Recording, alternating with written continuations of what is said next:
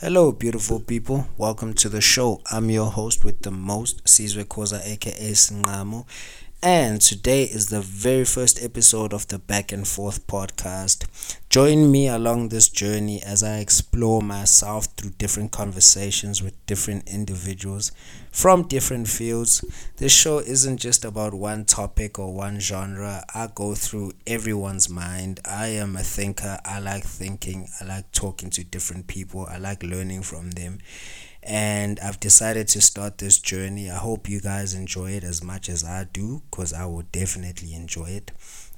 And to kick off the episode, man, I had a beautiful conversation with two gentlemen who are currently playing professional cricket in KwaZulu Natal. These gentlemen are playing at the highest level when it comes to domestic cricket. They're playing for the Dolphins. One of them is actually quite a good friend of mine. We went to the same high school. He's a very inspirational dude. He's got a bright future, still quite young, but he's doing quite well for himself. He's played for the Eagles, he's played in the Free States, and now he's back in KwaZulu Natal playing for the Dolphins. So quite a bright future ahead of him. And the other gentleman who I sat with, he's now quite an accomplished dude. He's played for the Proteas. He's a senior now. Played and represented South Africa against the likes of Sri Lanka and England. So quite a good dude. We had a very good conversation with these two gentlemen. So without further ado, ladies and gentlemen, please welcome Lwandiso Zuma and Mangaliso Mosehle.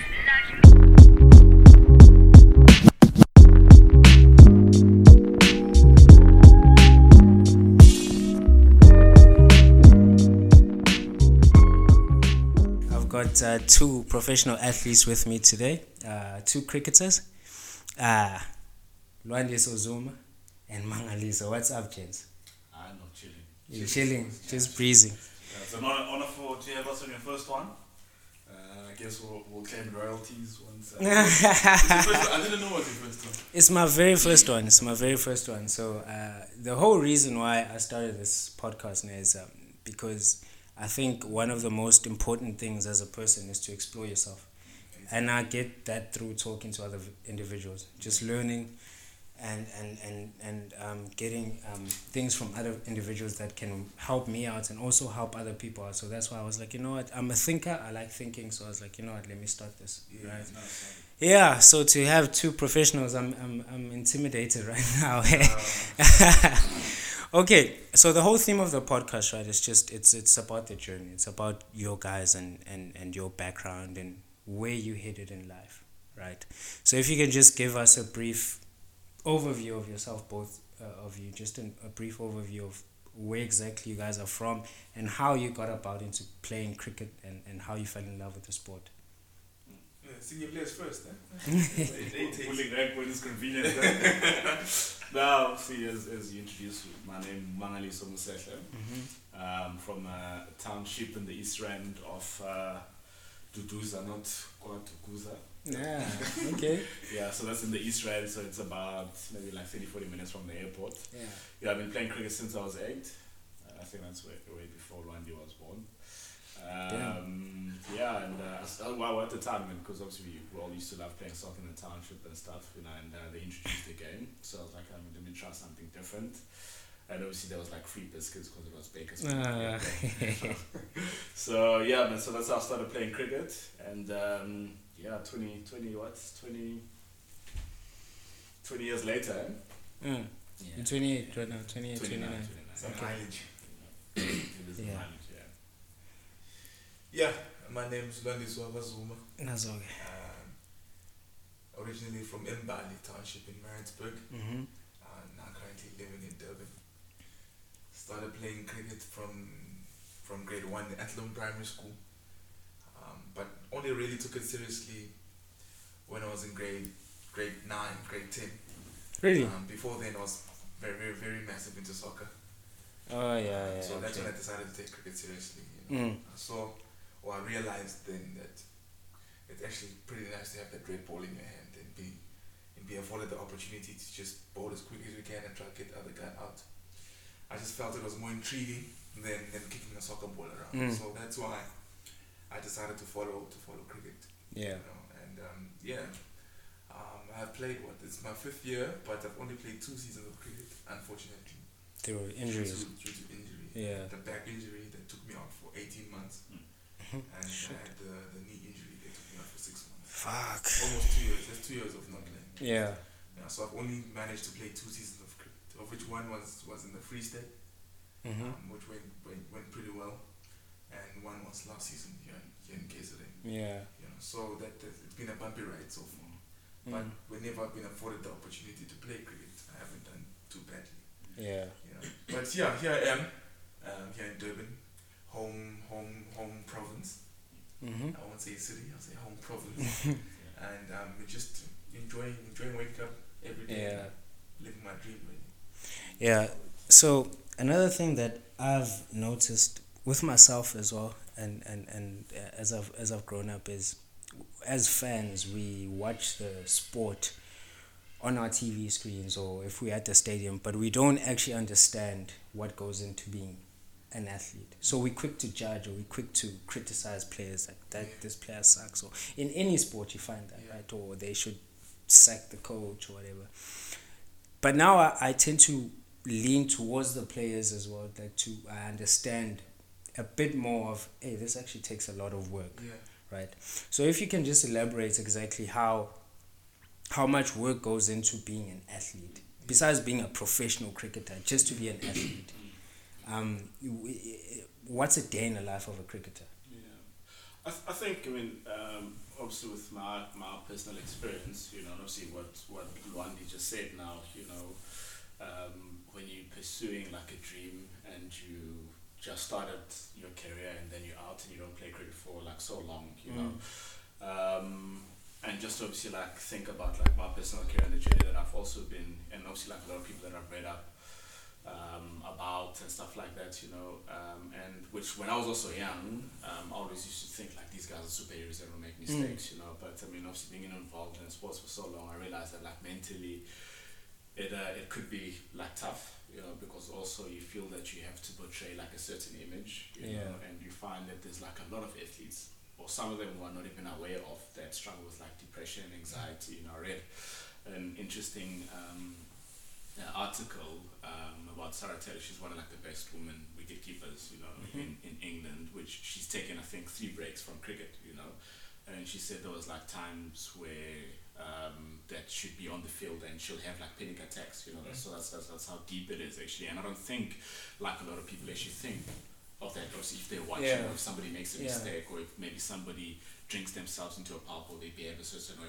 It's no excuse for you to behave like that, but it's obviously just the pressures that you face, like mentally more than physically. Physically, I can train and be as strong as I want and be in good nick, but I think if I'm not okay mentally, I'm as good as not say nothing, but I'm not going to be productive. It's only a matter of time up until all of those things pile up and that bomb just explodes. And so I think for me, also with my personal journey and stuff like that, with like a lot of people that I've read up with, I think mentally it's such a tough place to be in, because if you do well, people love you. If you don't, people criticize you. And especially when it comes to cricket, like you also don't have much of a control of like your performance. It's a failing sport. It's a failing sport basically.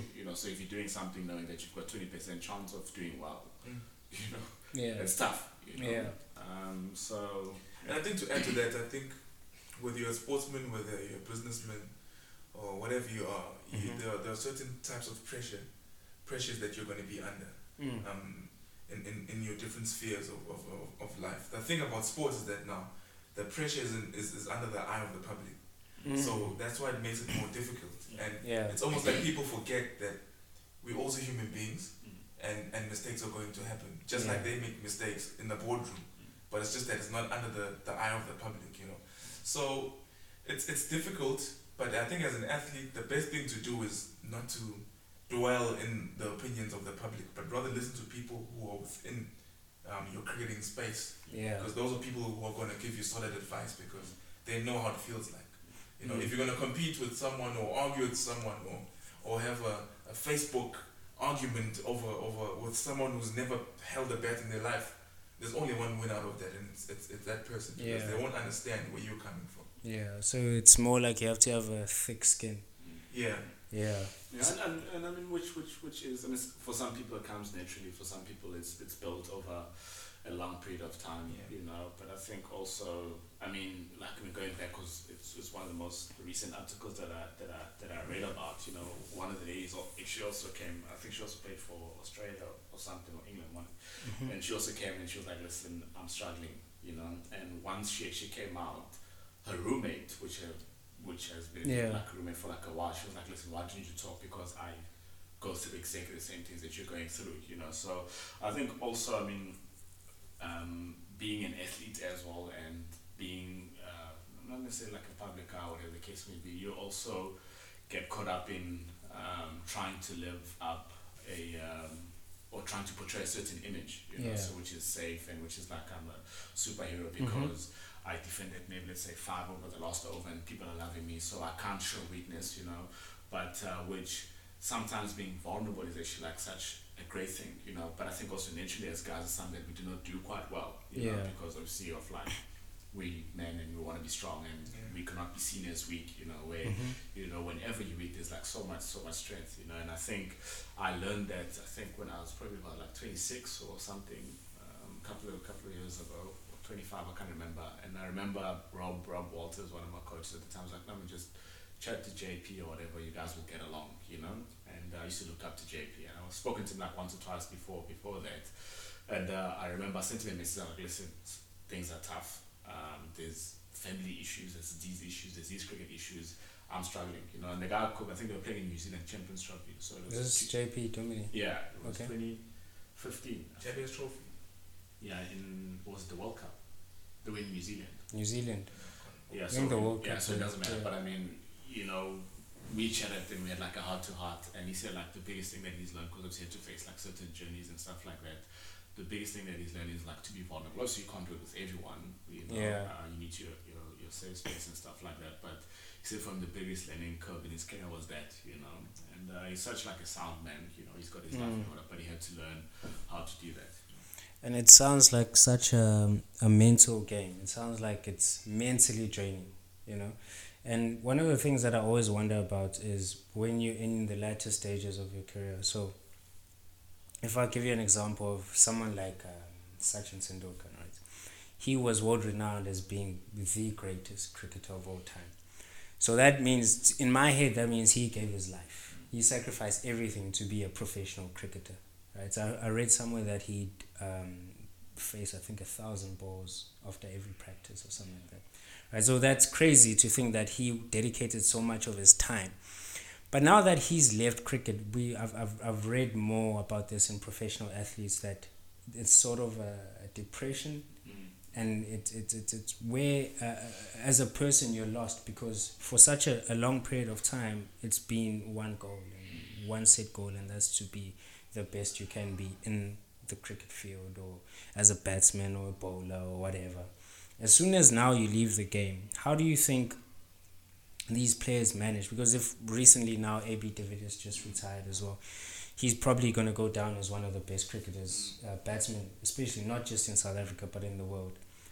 How do you think then these players are able to get out from the game and carry on living life like normal people? Like now we don't see them as this superhero, as you mentioned earlier, but now he's just a normal guy.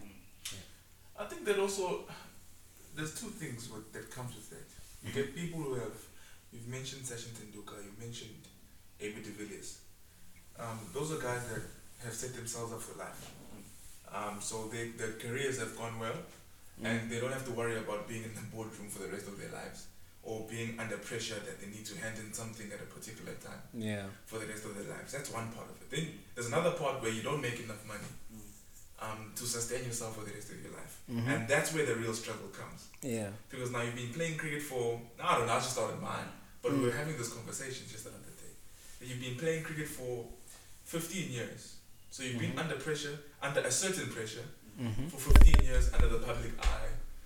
pressure to perform, pressure to get selected. You know what I'm saying? It's a different type of pressure than what you'll get in the boardroom. Guys have said they found it very difficult to switch and adapt to that kind of pressure of handing in an assignment at a particular time. Yeah. Because for 15 years of their lives, they've dealt with the pressure of, I need to take 5 wickets, or I need to score 100 runs. Now all of a sudden it's, you need to do this 3-page assignment and hand it in by Wednesday next week. Guys struggle to do that because they can do that assignment in their own time. They can, whereas if you have to score 100 a particular game, you have to do it now. Yeah. For you to be able to save your career or save your spot in the team. So guys struggle adapting to the different kinds of pressures that's outside of sport. So I've heard. Yeah. And I think that's quite interesting, because obviously I still would love to play for a couple of years, but I've also played for quite some time, and I'm actually close than probably like Rwanda is, but I'm glad that you asked it because there's a lot of guys, and like specifically cricket or sports people have, especially after they've done playing, there's like a highest rate, like a divorce rate, depression, maybe suicide, I don't know. And that's the biggest one I've heard. Divorce rates. Divorce rates, incredibly high. Because then at the end of the day, man, you used to like playing on TV and everybody recognizing you, and like now you walk in the streets and it's like, and that's why you also find that like a lot of guys, it's not that they're bad people, but towards the end of their career they actually like struggle to get on with. It's because of like those pressures, or there's someone who's young who's about to take their spot and stuff like that, and I had like the privilege to sit with PSPs. I think it was sometime last year or something like that, and we were just talking out, and I was like, you're retired and you're young, like, weren't you scared of, and he said like the biggest thing for him, like he found purpose, and like he knew what he wanted to do after playing rugby, so for him the transition wasn't that tough, but obviously because he's like a religious guy, so which also helps, but I think the biggest thing that he mentioned for me, that like he found purpose, so if you've got something to look forward to after playing cricket, I think, I'm not sure because obviously I'm not done, I'm still playing, but I think if you've got something to look forward to, which is purposeful, you understand what I'm saying, which will fulfill you like emotionally, that will feed your soul, your spirit, or whatever you want to call it, then the transition is a bit easy, because we mentioned that you can be a millionaire, but there's certain things that money can't if buy. you're not happy, then if you're not happy, then it's downhill. There's people who say that they trade their money, just to get like happiness or to get peace and stuff like that, so I think purpose for me, it's a big one, because that's something that you look forward into doing, What's PSP's doing? He's starting to be a pastor actually. So is it? So he's been doing like a lot of talks at the schools and stuff like that. Yeah. Okay, that's pretty dope. Purpose. I'm also big on that. Purpose. Yeah. Miles Monroe, the late Miles Monroe. I don't know if you know Miles Monroe. Wisest man. Very wise man. He said the greatest tragedy of life is not death, but it's living without a purpose. Yeah, that's very true, because then sometimes, actually, that's a very good point, because then you lost. You sort of, and a lot of people do this, where you're just wondering about, you waking up, it's almost like you're in autopilot, where you're going through the day, but you're not living through the day. You get what I mean? So you're living, you're not alive. Yeah, hey, but let's not get deep. Let's not get deep. It's been a deep day today.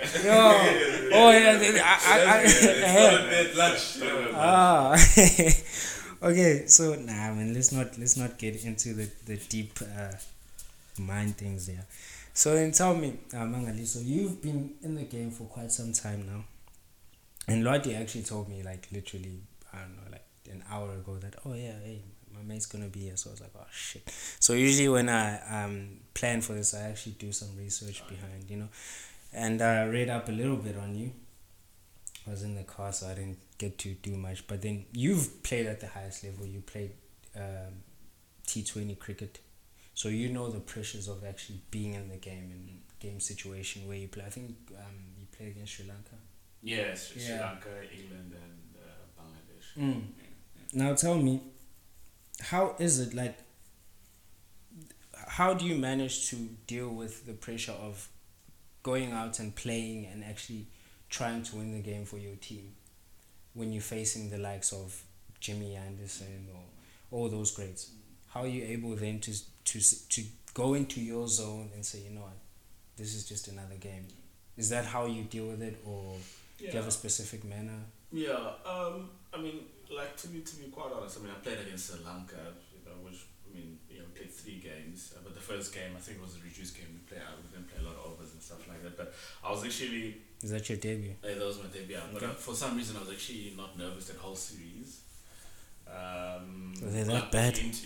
walking into the game. But I remember because my fiance, my fiance now, she was with me at the time. So I mean, I went downstairs to go get my cab, and they're like, "Yeah, obviously you playing, So and we did like the whole tradition or whatever. So that was quite cool. And when I walked out the room, and I was like, "Jesus, I'm actually like playing," Yeah. So Yeah. I actually got nervous. Like I didn't know what to do when I got to my room, because I didn't know what to feel because I was like, "Jesus, this has always been a dream of mine and stuff like that." But I mean, I played the game. I mean, it was alright.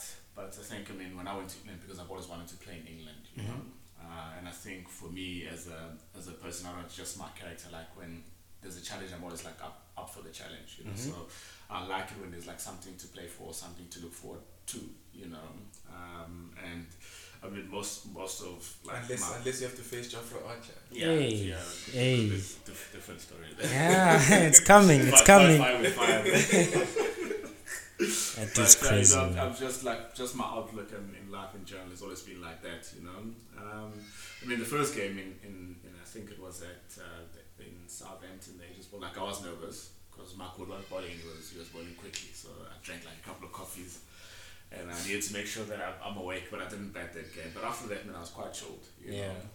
And I mean, I remember the coach said the following game, I think it was at Somerset, and it was like, no, you're gonna bat 4 or 3 or something like that.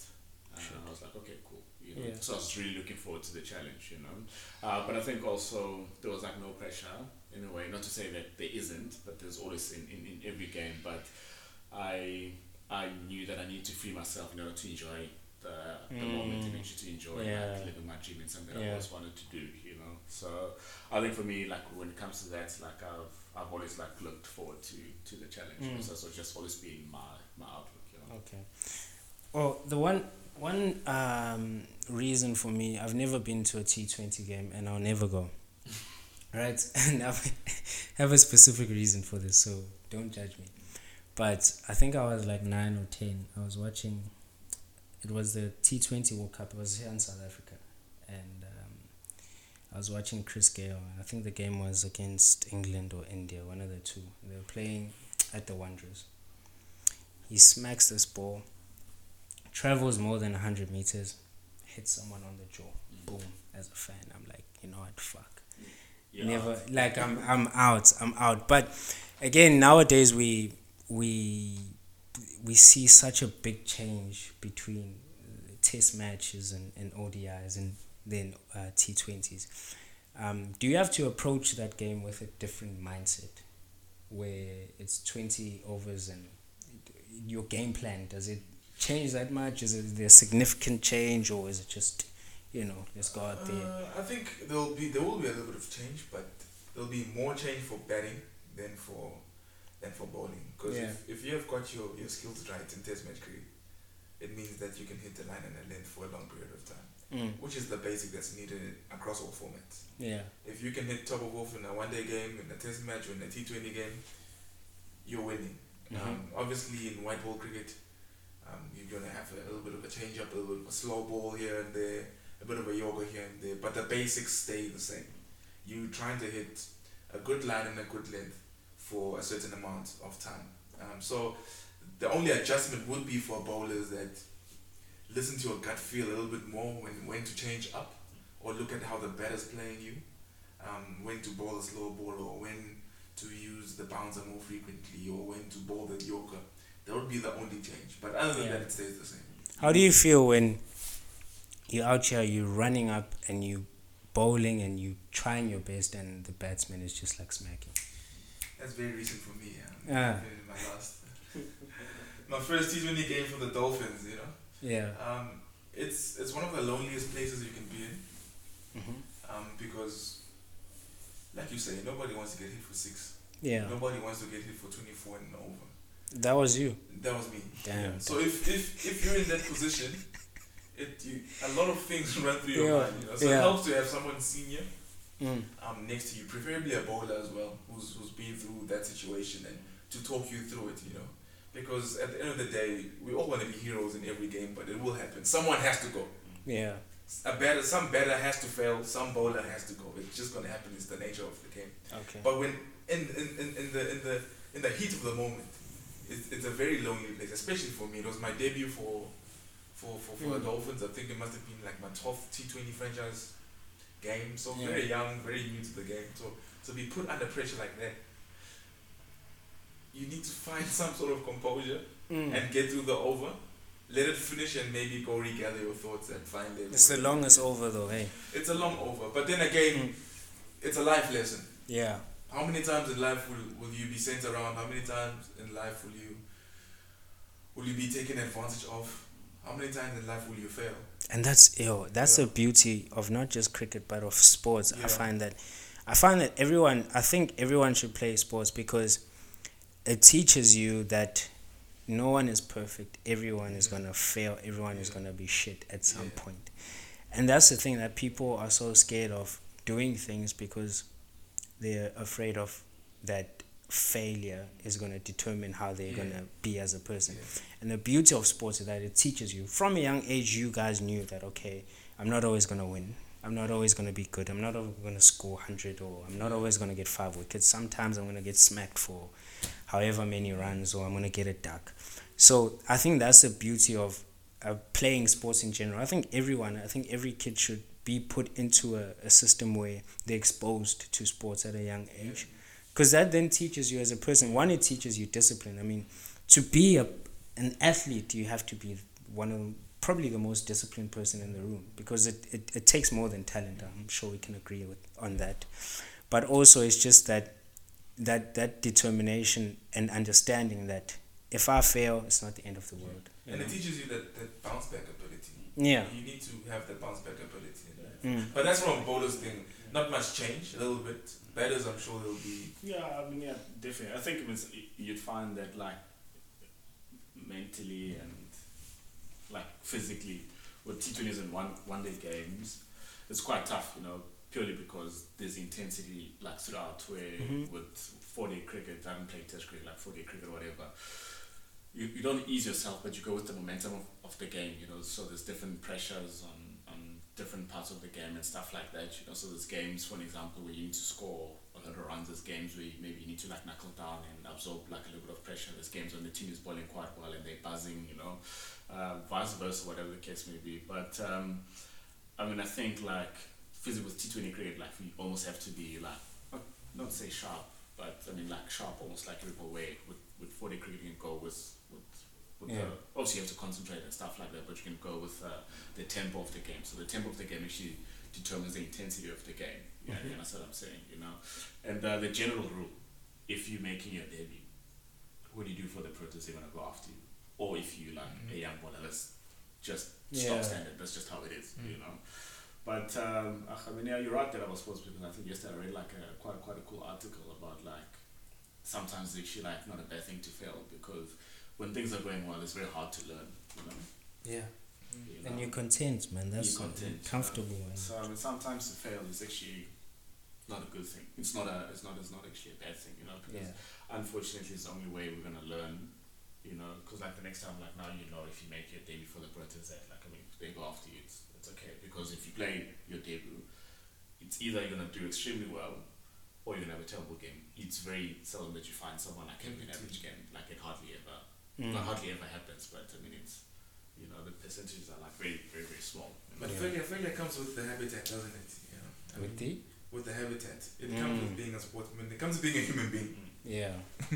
You don't have to be a sportsman, Yeah. You can be whatever it is.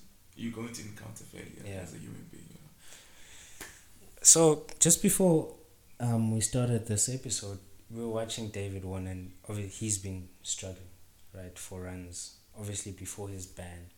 As a batsman, from your point of view, how do you manage to, or how do you think is the best way to get out of that rut?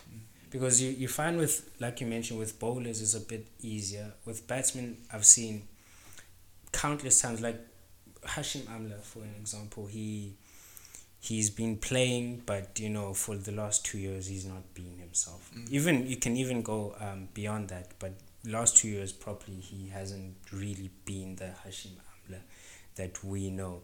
So from your point of view, how do you manage to then get out of that rut and then go back to your game? Is it just a matter of just sticking it out, or? Yeah, I think like with everyone, and I think sometimes, because we spoke about it earlier, it's such a mental game, because, and I even said this to Randy, and I made an example with one of the guys that I know, is that like some of the shots that he played in that test series, because it's England, the ball swings a little bit more, it's his debut, hardest place to make your debut in, some of the shots that he played, I've never seen the guy play, but it was because like mentally he was like under pressure, and obviously your body reacts to what your brain is thinking, essentially, but I mean, David Warner like looks hungry, so I hope that he gets runs, because he looks like he's up for the challenge. But I mean, that's always been his approach. I think it's just like you have to stick it out with the hope and the conviction that you literally like just one shot away from actually like feeling good again, or feeling that confident, and you start moving well as well, like literally one shot. Yeah, that's what I'm saying, because you can hit a lot of balls in the nets and it's fine, but once you cross that boundary or whatever, it's normal to think about like, yes, yeah, I've just been making off to this guy, he's opening the ball, and what I'm gonna do, So, but I mean, I think if you keep positive, you honestly like one shot away. Yeah. You just middle one ball in a good position, then you just like keep going from there. Sometimes you just have to stick it out. And I think he was on like 5 of like 25 balls or something, which you don't see often. Let's hope when we turn on the TV he's still there. Yeah, he's still I there. doubt it, but Archer You might find him in Broad's pocket. No more. Yeah, but Broad he's had his number, eh? Yeah, he has. Yeah, Happens. yeah. Damn, such a shame. But I'm gonna stick on David Warner now and Australia. I wanted to talk about that ball scandal that I think it happened like 2 years ago, right? Or was it last year? Whenever it was. They've been that long already. Yeah, dude, time flies, man. Shit. But they were banned. I think, was it 12 months? Yeah, 12 months and then 8 for Bancroft. Yeah, but okay. Point of me asking this is, I think we can agree that was cheating, definitely. So, what's the difference then between a player who's ball tampering and then a player who's fixing games? Because I saw, I can't remember his name, but this Pakistani player, he was the captain of Pakistan, Salman Butt. Yeah. Now he was a very good player as well. I think he got a prison sentence of like 5 years. But how then do you differentiate between a player that's cheating by ball tampering and then a player that's fixing games? Can you differentiate though? I don't think so. Cheating is cheating. I mean, obviously, if you understand, it is cheating. I don't condone any. I don't say any wrongdoing is better. But with if you follow like match fixing, that whole scandal, like it goes deeper than because it's a criminal offense. Yeah. And I mean you can't go to jail for ball tampering.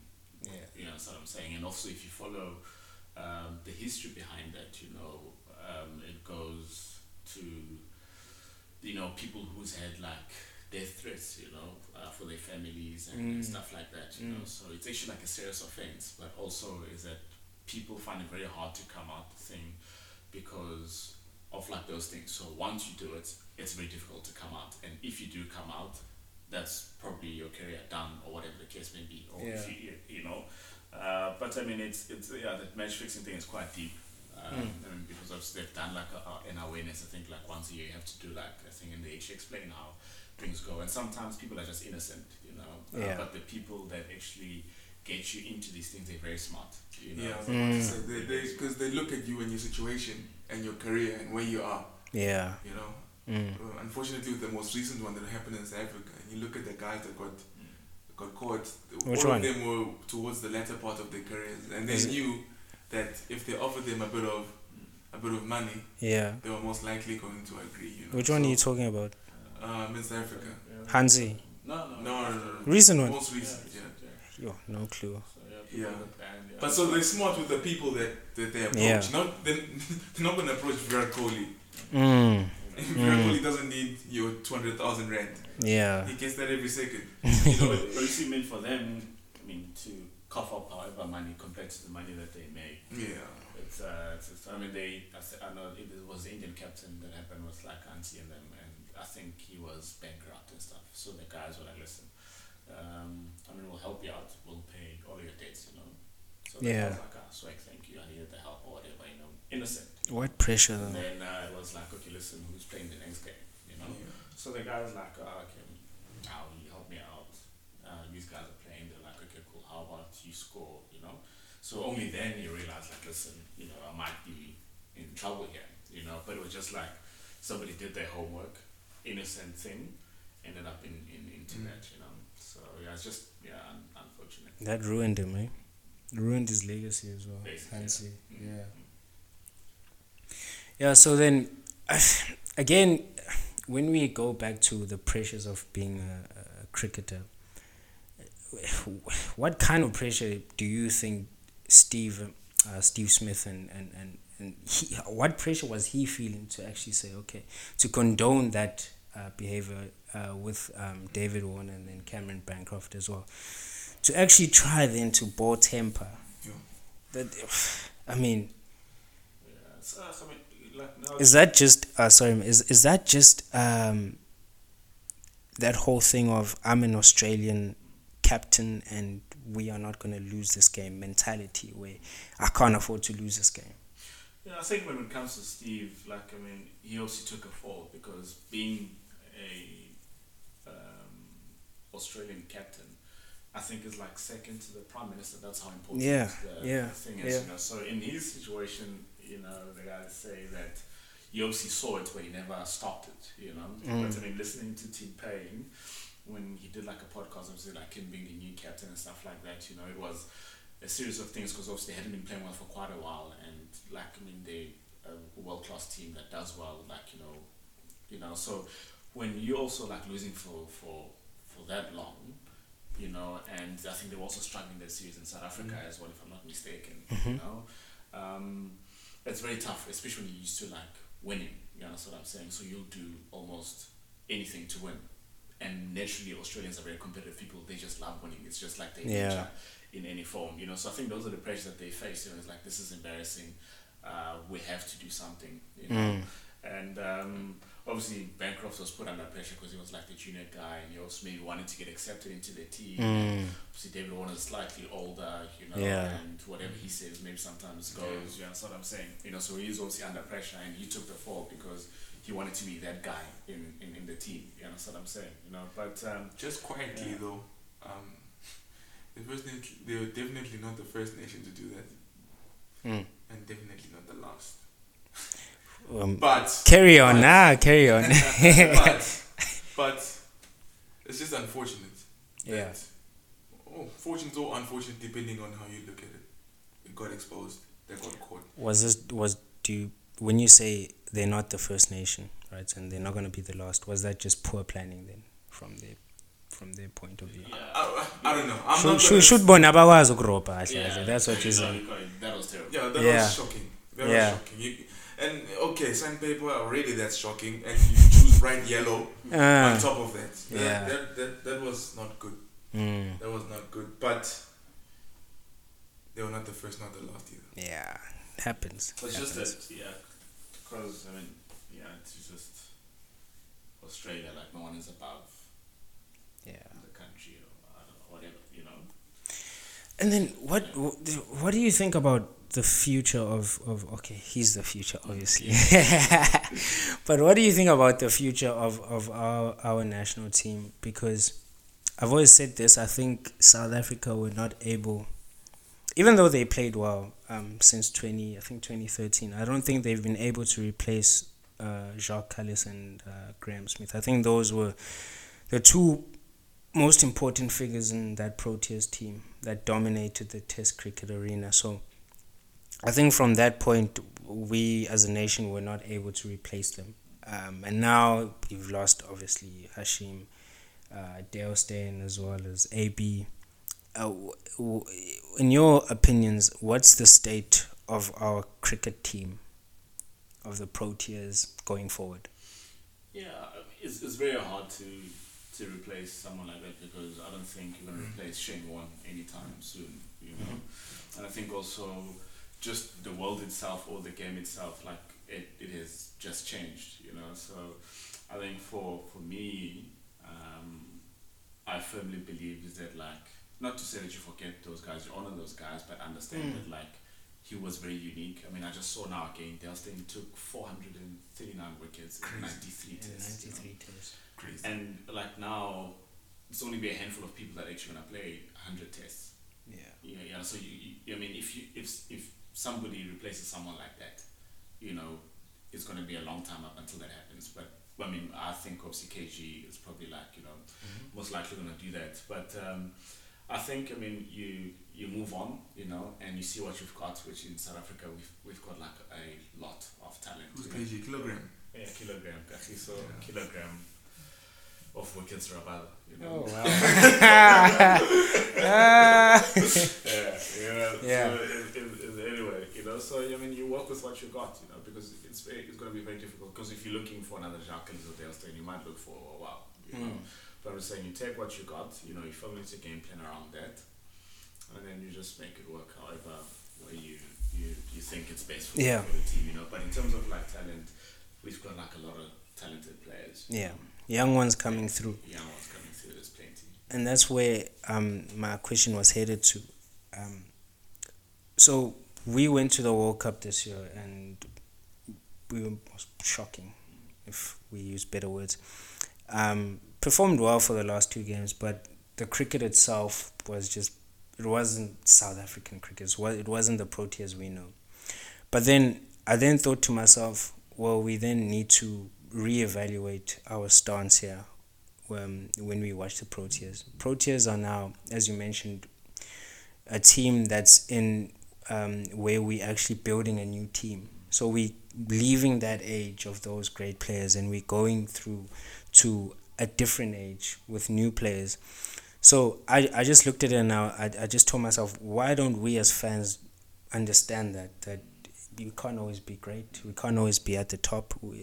At some stage, we need to say, okay, listen, we need to rebuild.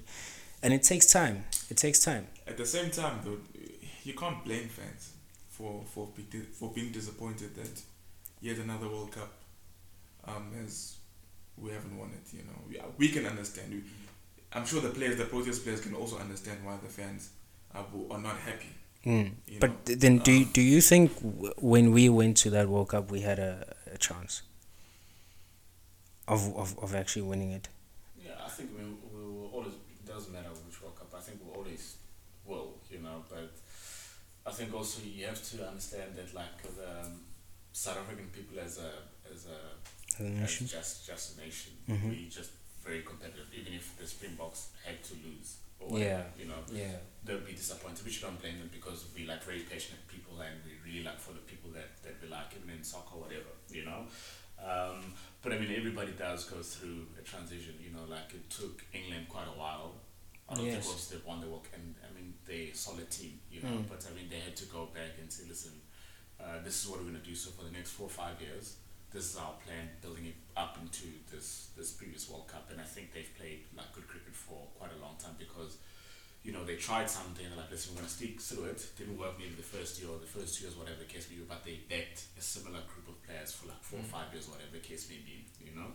So, which, I mean, it's not surprising that they won and they went in as the favourites. And if you look at how they've played maybe the last 3 or 4 years or whatever as well, I mean, they were fantastic. Like, for them, scoring 400 was almost like a norm, you know. They changed the whole their brand of cricket, you know? Yeah, their brand of cricket. Yeah, that's what I'm saying, you know.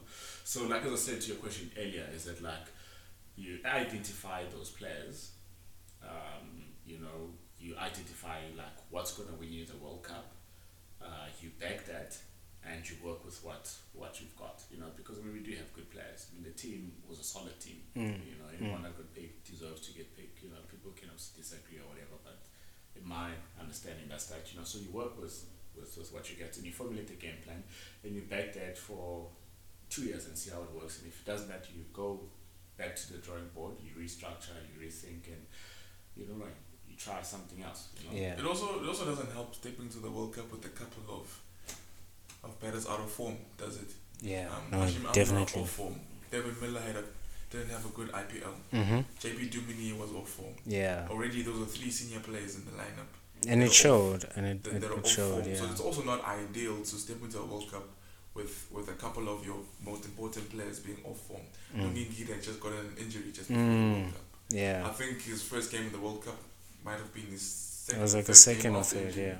So that's tough as well to expect him to do what he does best before injury.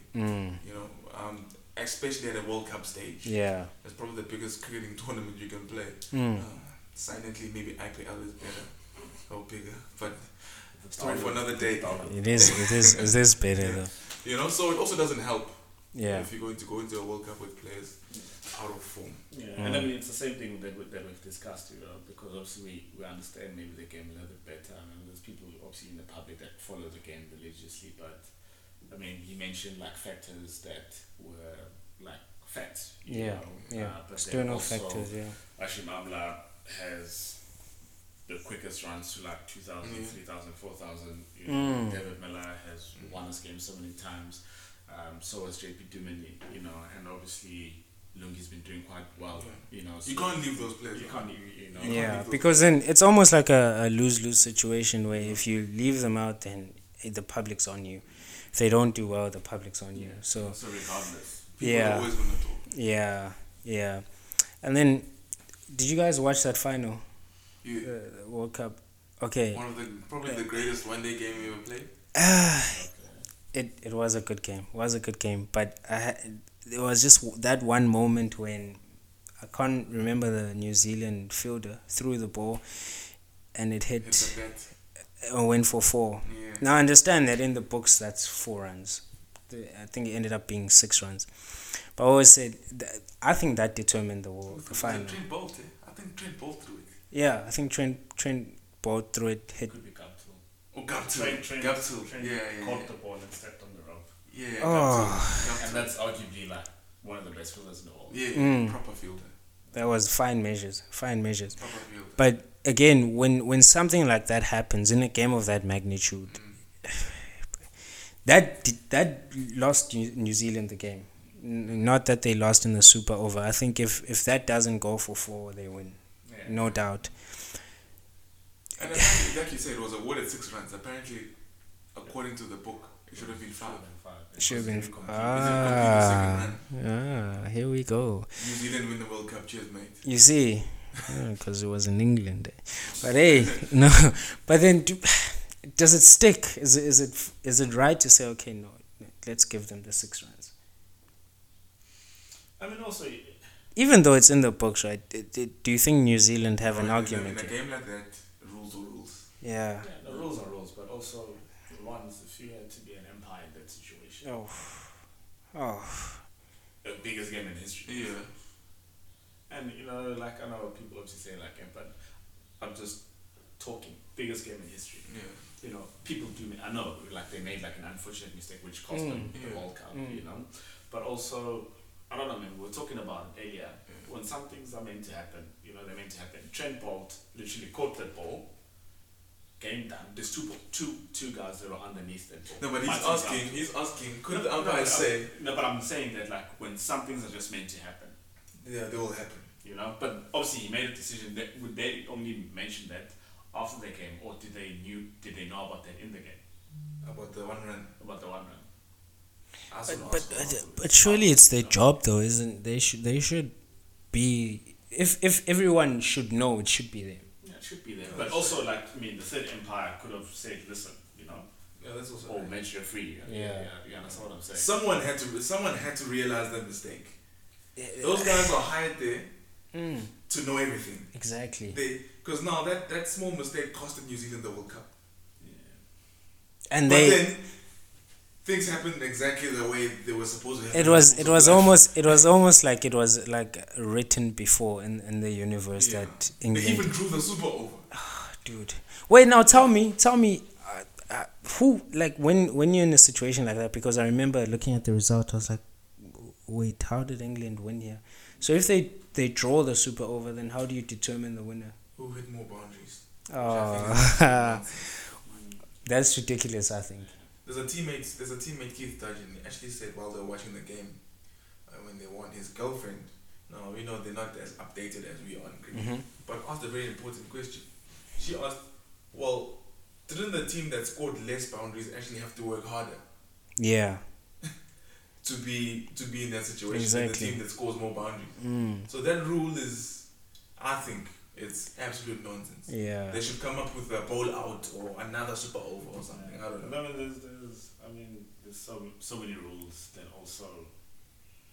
For an example, did you know that if you were batting and you nick the ball down leg and it just hits the glove that's off, you're handled. That's actually not out. So if you're batting and somebody balls you a bumper, so you do that and it hits the glove, you're holding the bat with your left hand and you get caught, it's actually not out. Is it? Okay, what's the reasoning for that? You know, because you're not holding your bat. Oh, if the bat is in the one hand, then Yeah. and your You know, and it hits the other hand. the other hand. I that could doesn't have understand it, that. You know? But I'm just saying, there's also a rule where I'm thinking when it hits your glove, it should be out. Yeah. Yeah. So And it's I not, didn't know that up until it actually happened. I didn't know that actually you can't catch the ball as a wicketkeeper off your helmet if it's a catch. Yeah. And I didn't know that up until it happened. I thought like a catch is a catch. I'm wearing a helmet to protect myself. I'm not wearing it to like let the ball deflect so I can catch it off them. You understand what I'm saying? yeah. What's been your craziest game? Freakiest game? Well, there's a couple. I remember we won a 4-day game, and Ron Richards bowled like an unbelievable spell. He took like 7 wickets well, we already won, but just how it happened, to obviously like winning a game because we were like losing and stuff like that. So that was quite a good game because we worked hard throughout the season, and it's always nice to win a 4-day game. But I think my like highlights of my career is when playing the Dolphins. How ironic, in a T20 final, Yeah. And I remember on Tuesday the coach was like, I've got a feeling that you're gonna do well. Was that when you played the average innings? Yeah, it was average. Yeah. Average, but it was your craziest game. Yeah, it was very average. Yeah. Okay. We've seen better. It was better. Yeah. It's very hard to win the entire final by yourself. But yeah.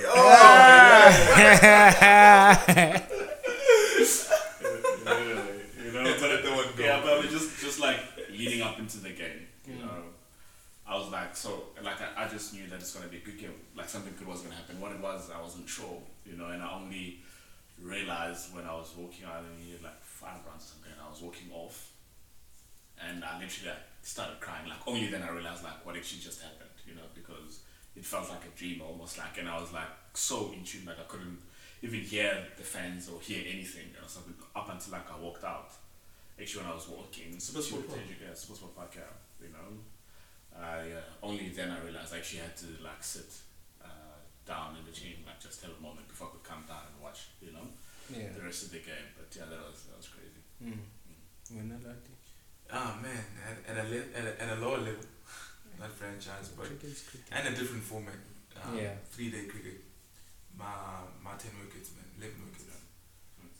A lot of bowlers finish their careers, 15-year careers without a 10. So I didn't realize how special it was at the time it happened.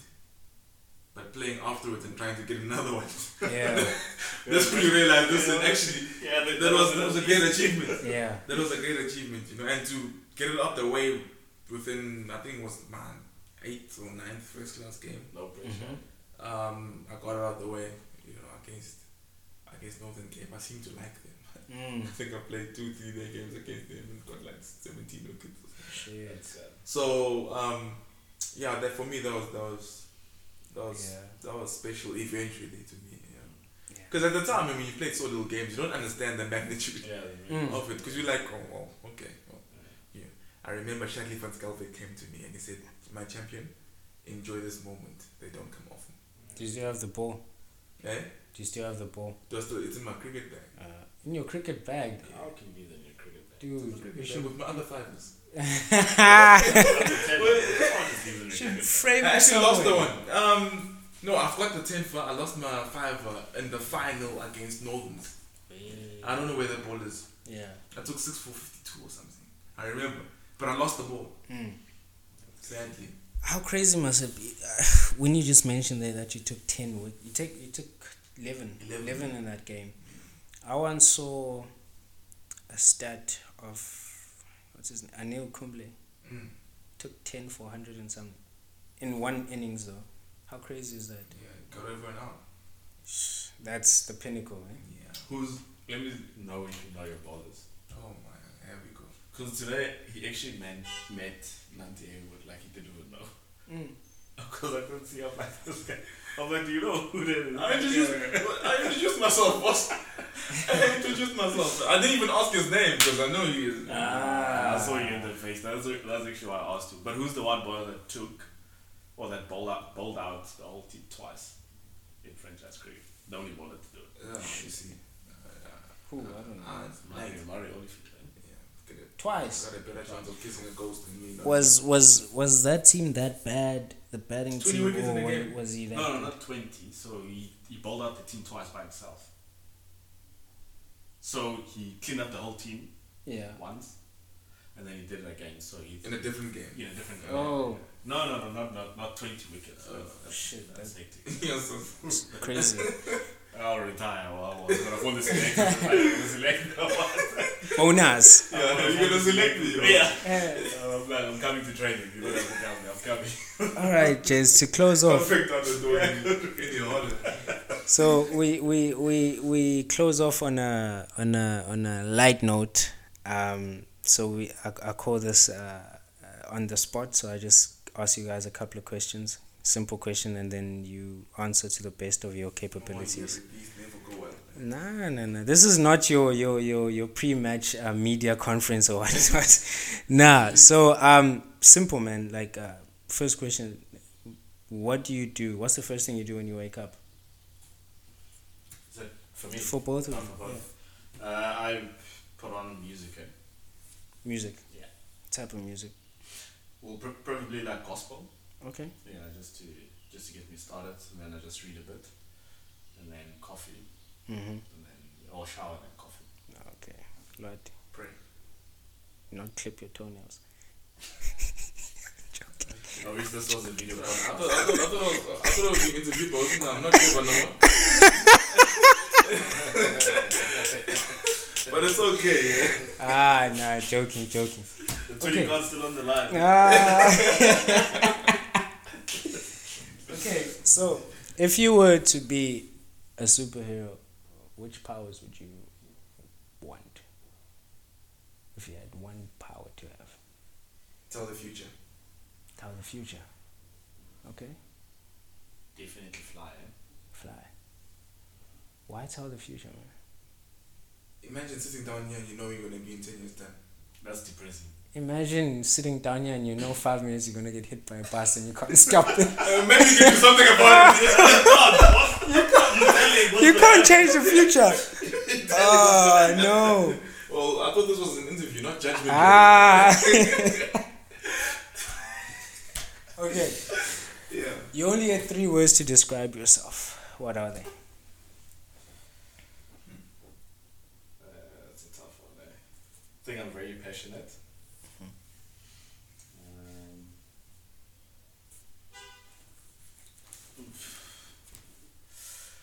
Yeah, you put me on the spot there. That's one. I shouldn't have asked that one. That one is quite, I am very like chilled, calm. yeah. That's already 2. Yeah, okay, well, same thing. I think I'm a loving person. Okay. 3. Yeah, that's 3. Yeah. Passionate, Yeah. emotional, Very emotional. Yeah. and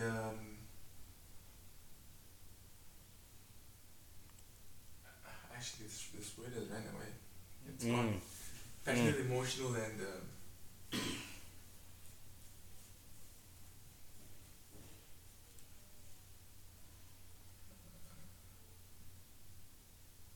loving. Yeah, man. Don't loving. All right. Penultimate one: chicken licking or KFC wings. Chicken licking. Yeah, definitely chicken. Chicken licking. Uber Ah, Eats. My behind will disagree. But Ah. Do you guys have to restrict your eating? Like, say you it's not just forced. during the It's not season. forced, but you have to. So you have to maintain like your best fitness results throughout Okay. the season. Yeah. Yeah, so if you just have to maintain it. So Okay. if you don't, then the coach and the fitness trainer will ask questions. So you Alright. do like 3 fitness tests. On that note, is McDonald's open? No, I'm joking. Okay. We're not allowed to eat McDonald's. All right. And then To keep that. final one: if you were stuck on an island, right, which 3 albums would you listen to? Isina Move by Java, number 1. Mm-hmm. It's a good choice. Massive fan of him.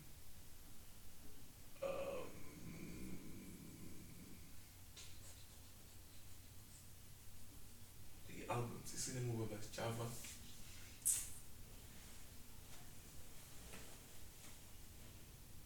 I'm thinking of albums that I really loved. I loved their first album, The Soil. Okay. Yeah, that's on Sunday. and Yeah. Inkomo, Yeah. that album. Yeah. What happened to them? They just disappeared. Yeah, they lost the girl went for Umgoma or something. Oh. Eish. Okay. So Cinemover, that one of The Soil.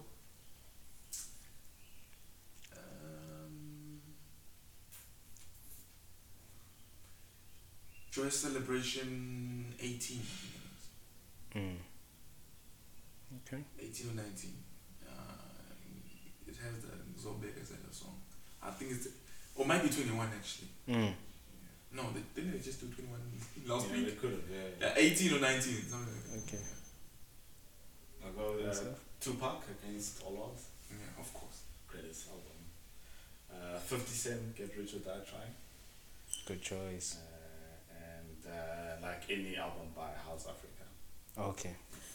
Can I take 4? Let's do it. Nah, you can't take 4. It's 3. Can I take 4? I can take 4. I was surprised you didn't mention the House album. I was like, Yeah. You know, I was about to mention, but not were you thinking, but the album by Bongi Dube. Let me tell you, I think that's one of the albums where it has the most hits in one album. Bongi Dube. Which one? Go Around. Oh, Mapesheya yeah. Womfula. Ah. Yes. I think there's 12 songs, 9 of them were hits. Mm. yeah, that's probably. Yeah. No, I know that album actually. Remember it now. Alright. Well, to close things off now, obviously, you guys, this is my first ever episode. And one of my goals with this podcast here, it is to actually sit down and chat with Cyril, the president, right? So Peter Siddle. no, man, Cyril. Oh. I say, why would I want to sit down with Peter Cyril? So I want to chat with our president. I want to chop it up with him. I think he's got quite a good mind on him. But he's also umsholozi ubaba loyo. Ngizomthola naye. But maybe I should change it. Maybe actually ngithi umsholozi yazi qinisile. Scrutiny by the whole Iqhawele. And what he's done is, dude, like he's had the roughest road. Yeah. I mean, but he still managed to still come out on top. Yeah. So yeah. But yeah, let's not drift away. So I want to actually create a compilation video, right?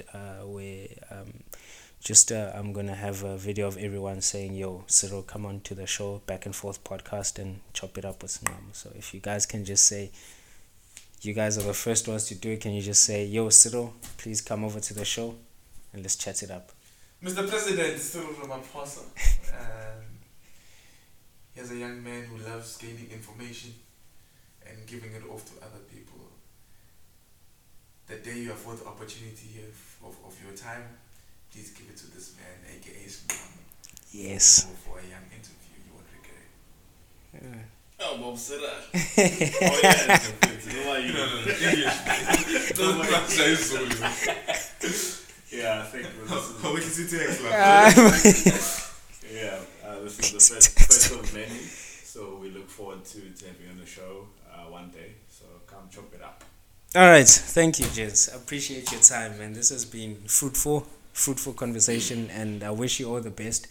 Do you guys have maybe any social media handles where people can find you, follow This you? man definitely not limited. You'll get autobiographies, Hey, you'll get tours into his kid bags.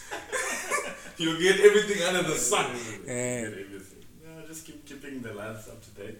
So my Twitter handle is Musahle33 _ Kukubara. And then what's my Instagram, Mangi Musahle, and my Facebook page, Mangaliso Musahle. dude, Facebook is important, man. It is important. Yeah. Facebook, my name and surname Londiswa Zuma. Twitter, I'm not even gonna give that. Never active on Twitter. Instagram, Londi57. All right, lovely. Gentlemen, thank you.